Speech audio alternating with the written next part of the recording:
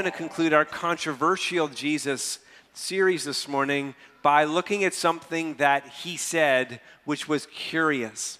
Jesus said that it was better for him to go, that his physical presence would no longer be in earth, that it was better for him to go, that he could send the gift or send the Holy Spirit.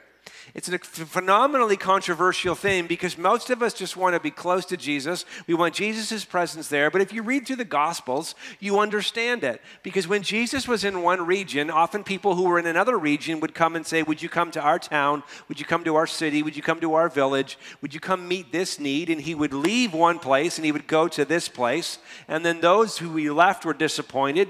So it was always this pull because physicality, he was in one place at one time. But he said, I'm going to send the Holy Spirit, and the Holy Spirit is going to be everywhere at once. This is the presence of Jesus, third member of the Trinity, absolutely critical.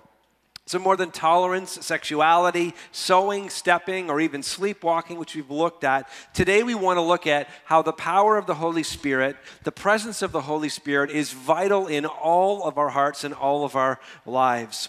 Mark Sayers is an Australian who says something that I think is both prophetic and actually very accurate for where we are living today. And it is this, that this present move of God that we're in all over the world, that is intensifying, it is both of form, everybody say form, and fire. Everyone say fire.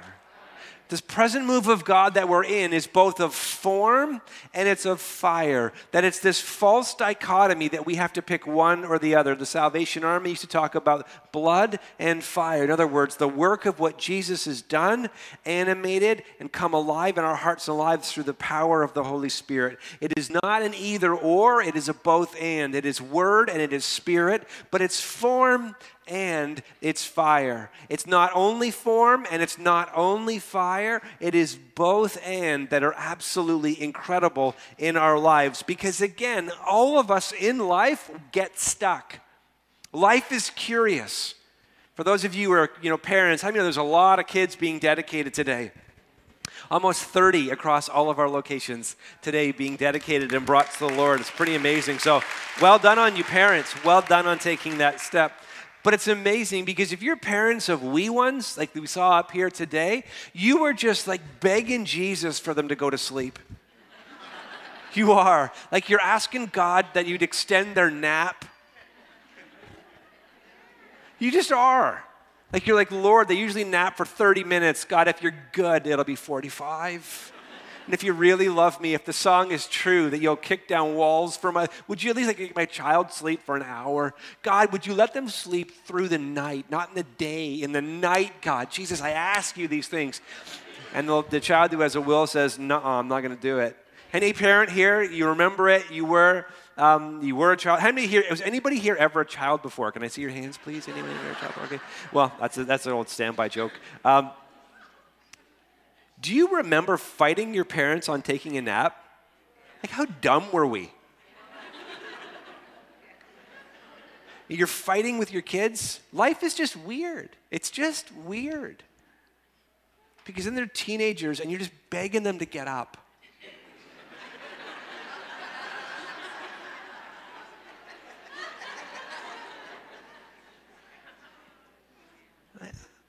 Like, I don't know if my kids know that there's like 2 7s in a day.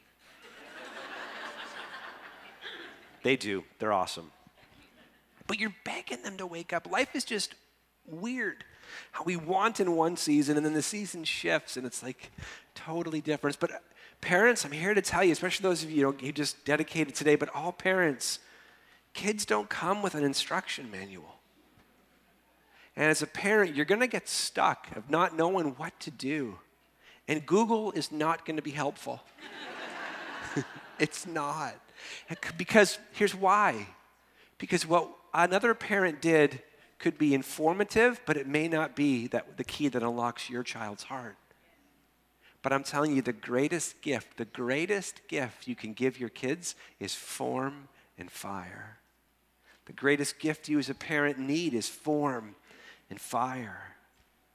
Each of us in life faces same old. What is always will be.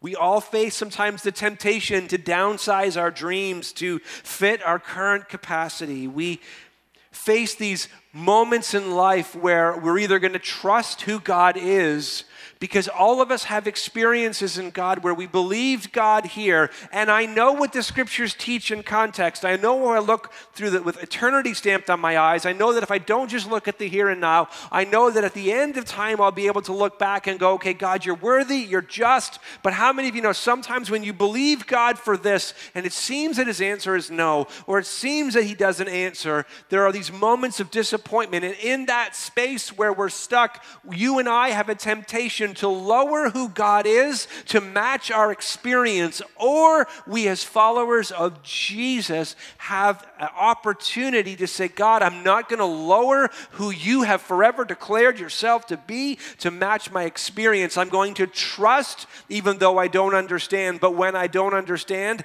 it's also a place to exercise great humility, because we see in the Old Testament, as high as the heavens are from the earth, so are his ways from our ways, and his thoughts from our thoughts. In other words, there's a gap between how we see the world and what God is doing.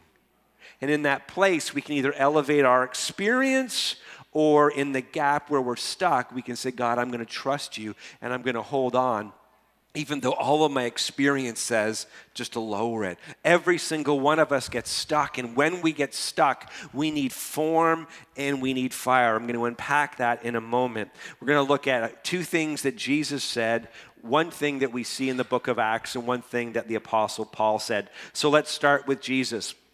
It says, now Jesus was praying. This is Luke 11. Now Jesus was praying in a certain place. So he was praying in a specific place. And when he finished, one of the disciples said to him, Lord, teach us how to pray. In other words, Jesus is just over here in a specific place and he's praying. And the disciples are just watching. And as they're watching, they're saying, I don't know how to do that. Like me watching anybody who's handy. You make it look so easy. Has anybody here ever watched a show on the Food Network? How many of you know that if a chef is making something, all you do is you do this, and you do this, and you do this, and then it looks like, ta-da!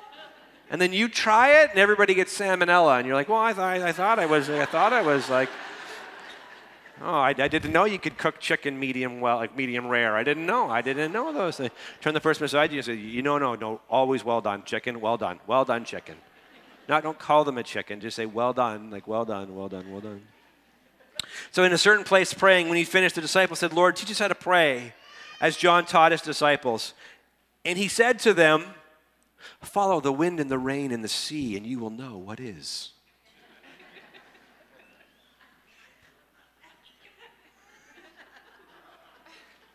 It's not what he said. Look inside yourself, and you will be.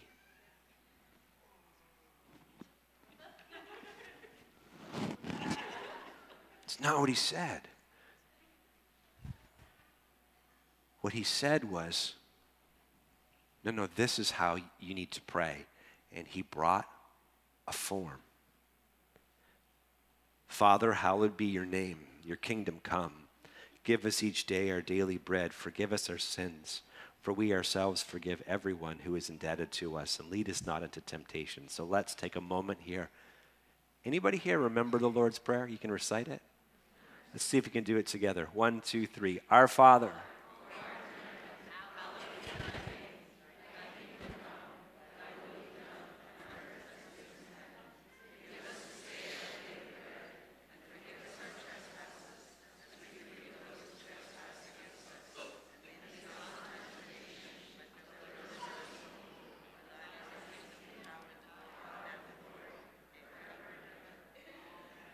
Give yourselves a round of applause. You did great.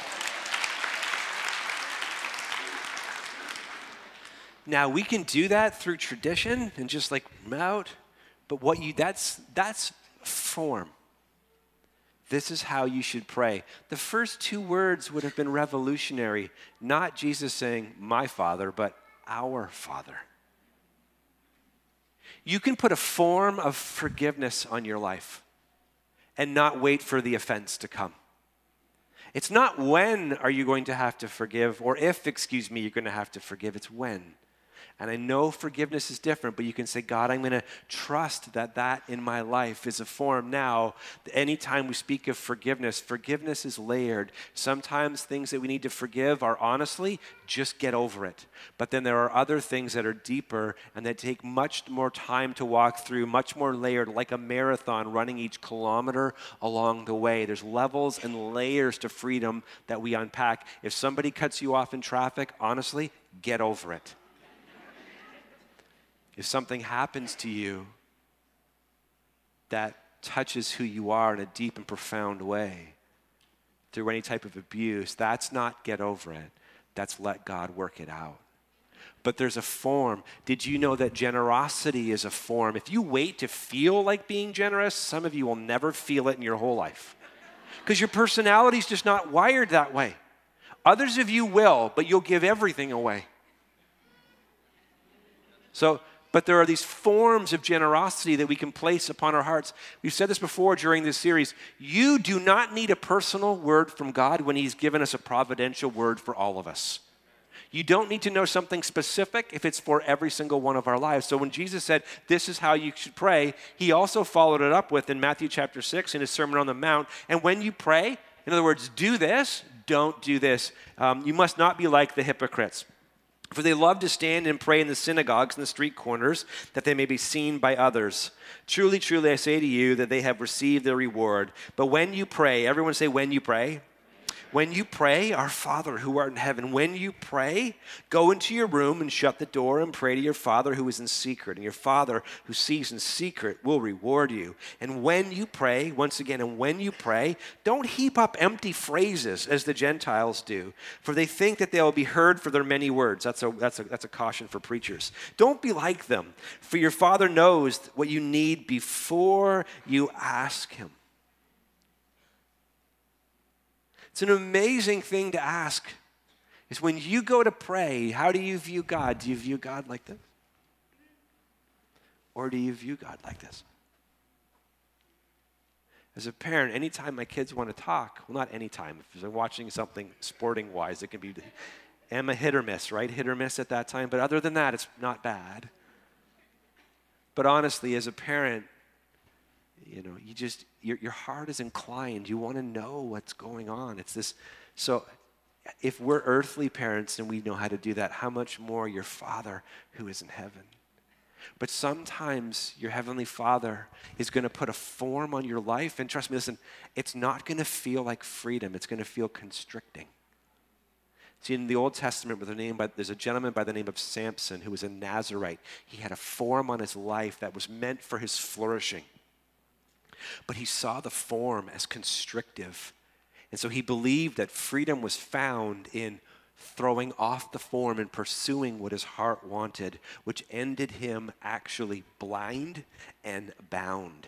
Freedom can often feel like pushing off a form that God is trying to put on our lives because it feels constrictive to do what it is that we want to do. But sin will always take you further than you want to go, make you pay more than you want to pay. There's always pleasure in sin for a season, but the check comes at some point. So sometimes God uses form. He uses the word. He engages our hearts and lives. So the disciples, in this instance, they were stuck. They didn't know how to pray like Jesus. And so what did Jesus give them? He didn't say, follow your inner truth or follow your inner guide or look at creation. He didn't do any of those things. He gave them a form. Hey, this is how you should pray. This is not how you should pray. So do this, don't do this. Live into this rhythm. Don't live into that rhythm. When we open the scriptures and we open the book of Genesis, we see the earth is there, but it's formless, it's void. And the very first thing we do is we see God as a God of unity begins to create form and structure. The earth was without form and void, and darkness was over the face of the deep. And the Spirit of God, everyone say the Spirit of God. The Spirit of God was hovering over the face of the waters. And so forms in your life and in my life can be spiritual disciplines. They can be rooting yourself in a local church. They can be being known in a life group, committing to study God's word, whether it's in a Bible school course or being a lifelong learner of God's word. To grow in generosity, again, you got to pick a percentage and begin to increase it in terms of being faithfully giving. A form can be, I'm going to sign up to serve once a month. There are these forms that come on our lives that help shape our character to grow our lives. A form is a structure that holds and molds my character, our developing character, as it is being changed. You see, character is not like personality whatsoever. We can all have different personalities, but our character, we can be of good character or poor character. We can be strong in one area and weak in another area. And sometimes where we're weak, we need a form. And actually, sometimes where we're strong, we need forms as well to harness that, not to harm it, but to harness it for an intent and a purpose. What the Holy Spirit is doing all around the world as we are seeing these forms, it was really, really amazing, because one of the greatest lies of the enemy that I think is prevalent in our culture today is the reality that Christians are the only one who are religious, or Muslims are the only one who are religious. You can be secular and be just as religious about your secularism. When Lori and I were on the beach, there was a couple, like 5 or 6 people. A couple is 2 people, Jason. There's a group of people who were talking. And I'm an introvert, so I had my little earbuds in. And I heard somebody in the group say, anybody okay if we just talk about religion for a minute? And my little antennas are like,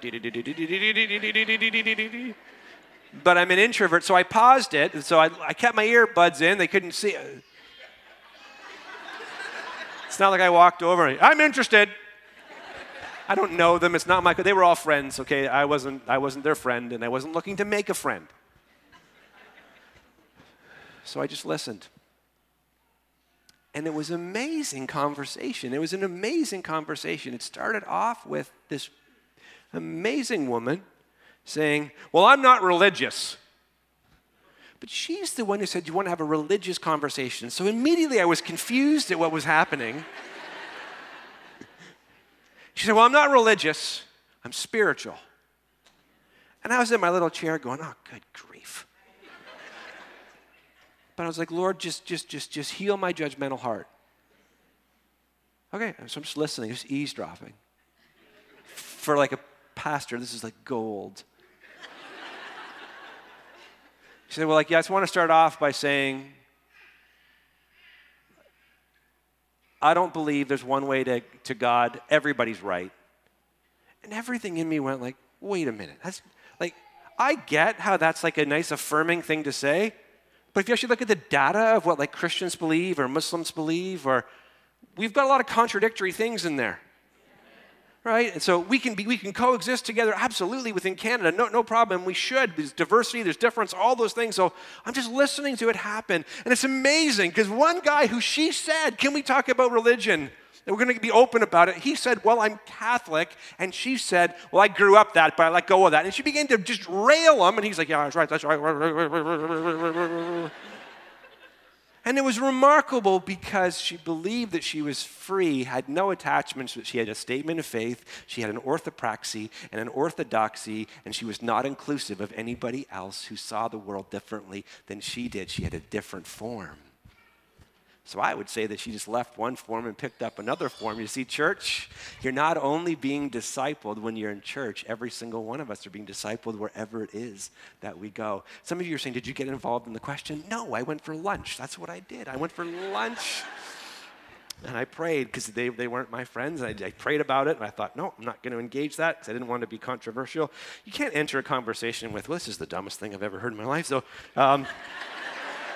I mean, you can, but Dale Carnegie says that's not how to win friends and influence people. So, and I wasn't looking to make a friend, so I just prayed, and it was great. I did meet someone else from St. Louis, and I did talk hockey with him. And then he offended me greatly. He offended me deeply, because the next day he's like, hey, Toronto. And I said, excuse me?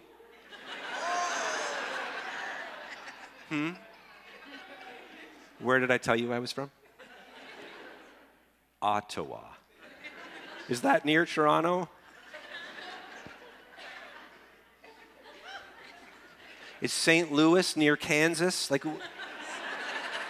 you're from St. Louis. Anyway, so he repented. That conversation I engaged. Okay, here's what Paul says. I want you to think about the forms on your life. If you're growing in an area, God is putting a form in that area. Romans 12. I appeal to you, therefore, brothers and sisters, by the mercies of God, to present your bodies as a living sacrifice, holy and acceptable to God, which is your spiritual worship. Do not be conformed. Everyone say conformed. Of course, you see the word formed in there, so don't be conformed to this world, but be transformed by the renewal of your mind, that by testing you may discern what the will of God is, what is good, acceptable, and perfect. And oftentimes when you and I think about that we're being conformed, we can think about it only through sin and purity, or we can think about it through those lenses. But how many of you know that you can be conformed to somebody else's opinion of you? You can be conformed to a lot of different things. It could have been a teacher. It could have been a person of influence that you trusted and respected, said something over your life or said something to your life that didn't cause you to flourish, caused you to shrink, caused you to wilt down. We can have all these things in our hearts and lives. So don't only look at it through those lenses, but what Paul was saying is that we can be conformed. To be conformed is to follow a template of a similar pattern. It's part of the conversation. It sounds great. It sounds really great when they were talking about organized religion. It sounds great. The problem is when you begin to read the scriptures and you see that, I want to follow Jesus. I like that he was a nice guy. I like that he was teaching. I like that he healed the sick. I like that he stood up to power. I like that he seemed to fight for those who were marginalized. I like all those things about Jesus, but I'm not so sure I like when he says he's the way, the truth, and the life, and nobody comes to the Father except through him. That's not a broad way. That's a narrow road. That is for anyone, but it's on his terms. And we begin to wrestle with that when we look at the Bible isn't a buffet where we go, I like this and I don't like this. It's the whole meal. And just like you and I, when we were kids, we got a plate put out. You got to eat whatever on your plate. I didn't like asparagus. I still don't like asparagus. I don't like Brussels sprouts. I still don't like Brussels sprouts. But when I was a kid, if they're on your plate, you have to eat them. Not today, because that's hate. But when I grew up, you eat what's on your plate. I don't like it. It just means you're going to sit there longer. How many remember those days? You're just going to sit there longer. Like I remember one time I had a glass of milk and I'm like, I don't want to drink milk. I don't want to drink milk. I just sat there longer. Finally, I'm going to drink it.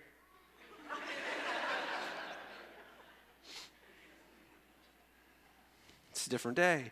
So to be conformed is these forms. To be transformed, though, is to change form.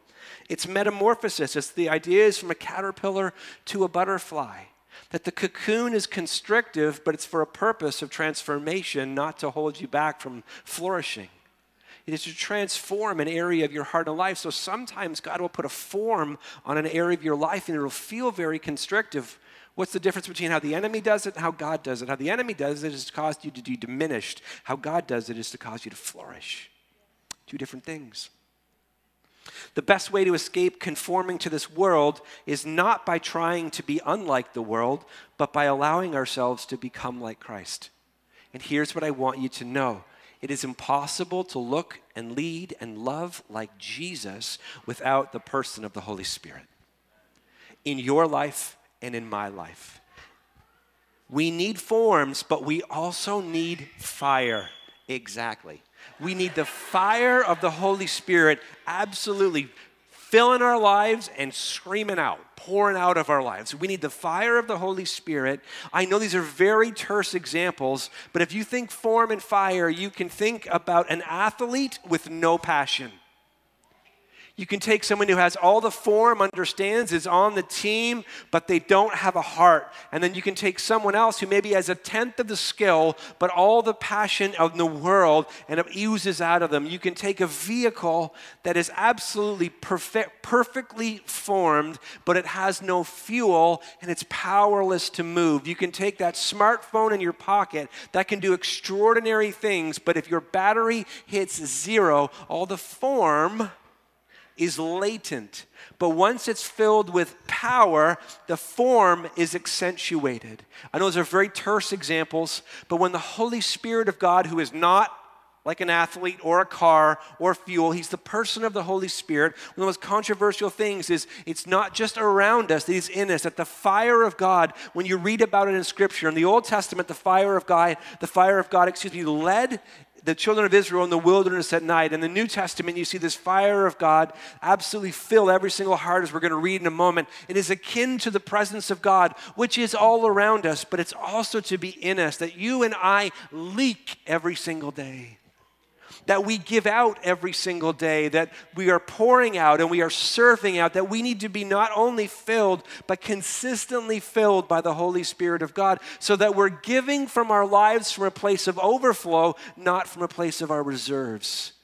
It is a place of when sometimes we get stuck in life. It's not a form that we need. It is the fire of God afresh in our lives, a hunger for his presence, a hunger to be near him, just an infilling of the Holy Spirit. John the Baptist said this about Jesus: I baptize you with water, but he who is mightier than I is coming, the straps of whose sandals I am not worthy to untie. He will baptize you with the Holy Spirit and this word called fire. And the Jews present that day would have known that's the presence of God. That's this leadership in our lives. That is this thing that we can look to, that we can follow in our hearts and lives. And the scripture says, so we see Jesus, he dies. He rises from the dead. Before he ascends into heaven, he says, wait. Everyone say wait. Another word for wait is they're kind of in a holding pattern. They're stuck. He says, wait. So they have the doctrine of the cross. They have the doctrine of the resurrection of Jesus. They have the ascension of Jesus. They have all of those things. And Jesus says to them, but before you minister, before you go into all the world and make disciples, you need to be filled. Everyone say filled. You need to be filled with the Holy Spirit. So wait. In the upper room, they wait. And here's what it says. It says, when the day of Pentecost, or as the Pentecostals say, as the day of Pentecost. I don't know why they say it, they just do. When the day of Pentecost arrived, they were all together in one place. And suddenly, everyone say suddenly, there came from heaven. From where? Not earth. This is a supernatural thing that we're talking about. There came from heaven a sound like a mighty rushing wind. There was no mighty rushing wind, that sound like one. And it said it filled the entire house where they were sitting. One of our prayers is not just that you would fill this room, that you would fill those watching online, that you'd fill those in the cafe, that you'd fill in the nursery, the kids, the big kids room, the student room, Canada, Orleans, Blackburn, Anglican, Presbyterian, Catholic. God, would you fill your house with your Holy Spirit? And it filled the entire house where they were sitting, and divided tongues of fire appeared to them and rested on just the men. Is that what it says? No, and rested on just the spiritually mature. Is that what it says? Does it say it rested just on the spiritually elite? No. It rested on each one of them. The prophet Joel said, in the last days I will pour out my spirit on all flesh, white, black, Hispanic, Asian, all flesh, and your sons and daughters will prophesy, your young men will see visions, and your young at heart, your old men will dream dreams of what could be. It's an amazing thing that we see. And it says they were all filled with the Holy Spirit. They were all filled with the Holy Spirit. So it wasn't just God's presence around them. It wasn't just the form of understanding what the cross is. It wasn't just the form of understanding doctrine over here. They were filled with the Holy Spirit. Not against those things, animates those things. Those things are absolutely critical and vital. They were filled with the Holy Spirit. And this fire of the Holy Spirit in their life, if you read the book of Acts, that it moved them from being stuck and they began to serve. It moved them from doubt to faith. It moved them from insecurity to love, from individualism to community, from consuming to contributing, from exhaustion to rest. This work of the Holy Spirit in their life. So again, fire is not the opposite of form. Fire is simply the fullness of form. It causes the form to come alive in a fresh, new way. The power of the Holy Spirit is what we need, what they needed, what you and I need to be transformed, to look more like Jesus, to lead more like Jesus, to love more like Jesus, and to be more like Jesus. Without the person and the power of the Holy Spirit, again, you can't make yourself look more like Jesus through tradition alone or form alone. You need the fire of God shot up in your bones. The person and the presence of the Holy Spirit. Sometimes, to be unstuck, we need God to fill us up to purify our motives, to propel us into mission. Now I want to tilt towards the end of this talk and the next week's Father's Day talk. Pause. I understand that for some of you, Father's Day is a really painful day. I get it. But don't skip next week because it's painful. Lean in because your Heavenly Father has a gift for you.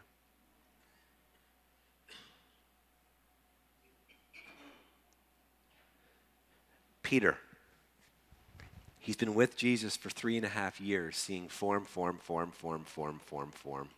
you know anything about Peter, he's the type of guy who acts first, thinks second. And God doesn't change that about him, but he transforms that. But Peter's also one who steps out in a big way, but also fails in a big way. And here, listen to this, it's interesting.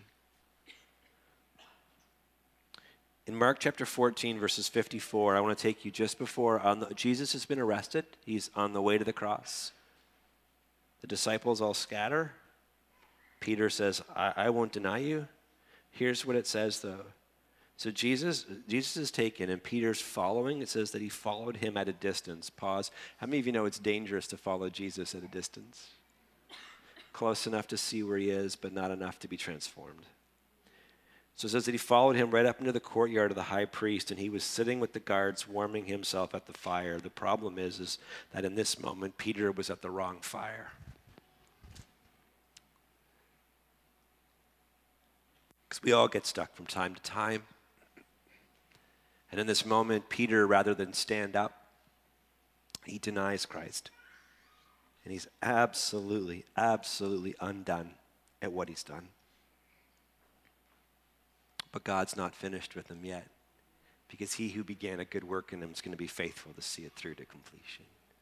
How many of you know that on your worst day, you need to hear that it's not over?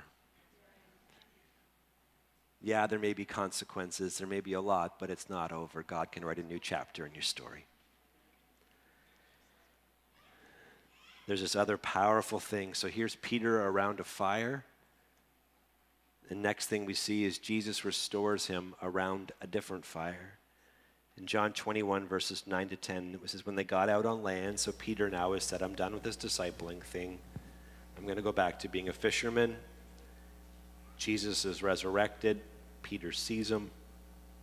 When they got out on land, they had a charcoal fire in place with fish laid on it. How many of you like fish? Can I see your hands, please? You like fish? We can pray for you. Maybe we can get that out of you. Don't worry about that. How many of you don't like fish at all? You just okay, rule number one, wherever you work. Rule number one, wherever you work. Do not microwave fish. Rule number one. Thank you. Your boss and your coworkers will thank you. Okay, and Jesus said, bring them some of the fish that you have caught. So here is Peter denies at a fire, and so Jesus is standing by a fire. God has a beautiful sense of irony. And he begins to restore Peter's life. But the greatest truth for Peter is not to be around fire, but it's that fire of the Holy Spirit is in him. And Peter was one of those 120 in the upper room. And 50 days earlier, he understood a lot of the forms. But when he is filled with the Holy Spirit, he begins to speak in tongues. We at Life Center are one of those churches. We believe in the fullness of the gifts of the Spirit. We believe in the fullness of the Holy Spirit is needed for today. We believe in the laying on of hands, the anointing of oil. We believe in all of it. We believe in prophecy, every bit of it, form and fire. But Peter, standing with the 11, lifted up his voice and he addressed them and he said, men of Judea and all who dwell in Jerusalem, let it be known to you and give ear to my words. Acts 2:14. What do we see when Peter is filled with the Holy Spirit? Not only does he speak in tongues, but he has a compassion for those who are lost, because he is one now who knows the pain of falling, the pain of what it is to be lost. The form holds even in the failure, but the fire of God fills him up. He begins to preach. 3,000 are added to the kingdom that day who are being saved. The church is birthed, and the world has never been the same again. Church, we as his followers need both form but we also need fire.